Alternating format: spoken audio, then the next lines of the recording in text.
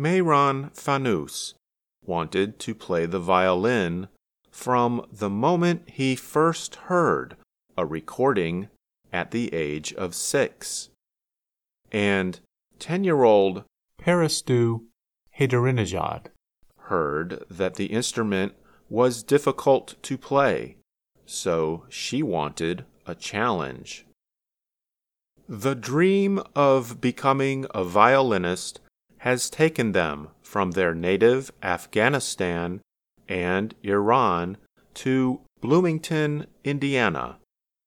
The small city in the Midwest is also home to the Jacobs School of Music at Indiana University, the largest music school in the United States. Mehran was 6 years old when he listened to his brother's recording of Zigeunerweisen for violin. Hearing that recording made Mehran want to learn Western classical music and play the instrument. Just a year later, Mehran's musical ability won him a place at the Afghanistan National Institute of Music, or ANIM. There he studied with William Harvey, who happened to be the violinist in the recording. Harvey, who studied violin under Mimi Zweig at Jacobs School of Music, is also the founder of Cultures in Harmony. The organization brings musicians from different countries together. One of its main goals is to promote international and cultural understanding through music and interaction. Even before the Taliban took control of Afghanistan's government in August of 2021, Mehran's family knew they must leave for him to follow his dream. The Taliban does not permit playing or listening to music. With help from the UN refugee agency UNHCR, Mehran and his mother left Afghanistan for India, where he continued online learning with Harvey. Meanwhile, his father, who sings traditional Afghan music, left Afghanistan for the U.S. in August 2021. And his brother Elham was studying piano at the Manhattan School of Music in New York City.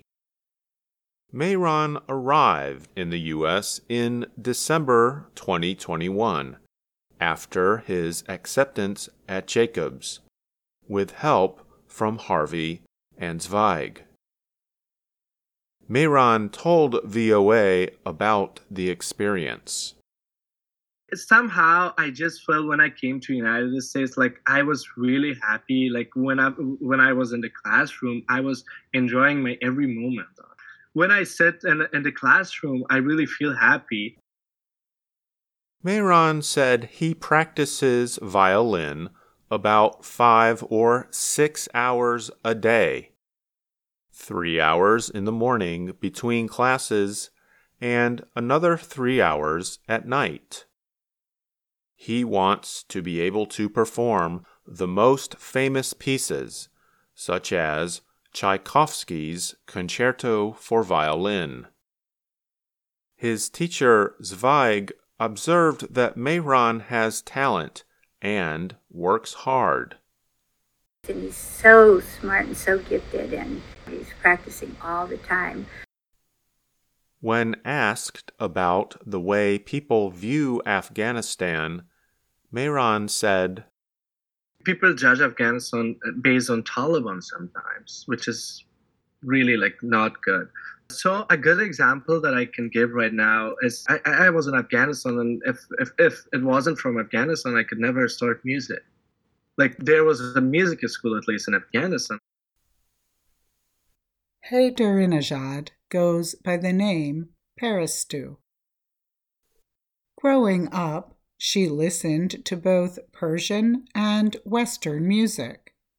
Her father played sitar, a traditional Persian instrument, and her older sister was learning to play piano.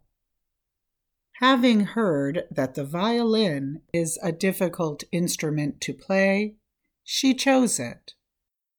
"I wanted to challenge myself," she said. Parastu's family moved often, so she did not receive methodical training until the age of 17. At that time, she traveled every week to Iran's capital city of Tehran to take lessons. A year later, she was accepted into the University of Tehran. She said it was the beginning of her journey to be a violinist. Like Mehran, Parastu recognized that to be a classical violinist, she would need to find training in a Western country.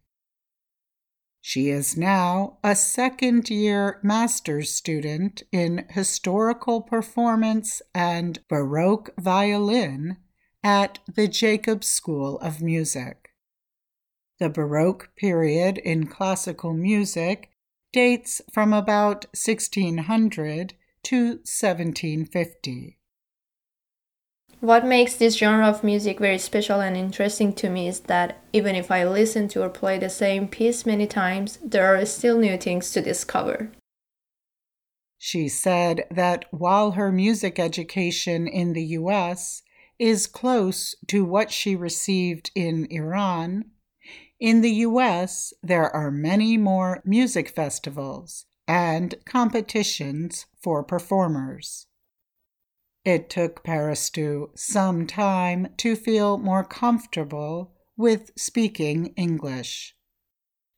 During this period, she discovered something she liked very much about U.S. culture.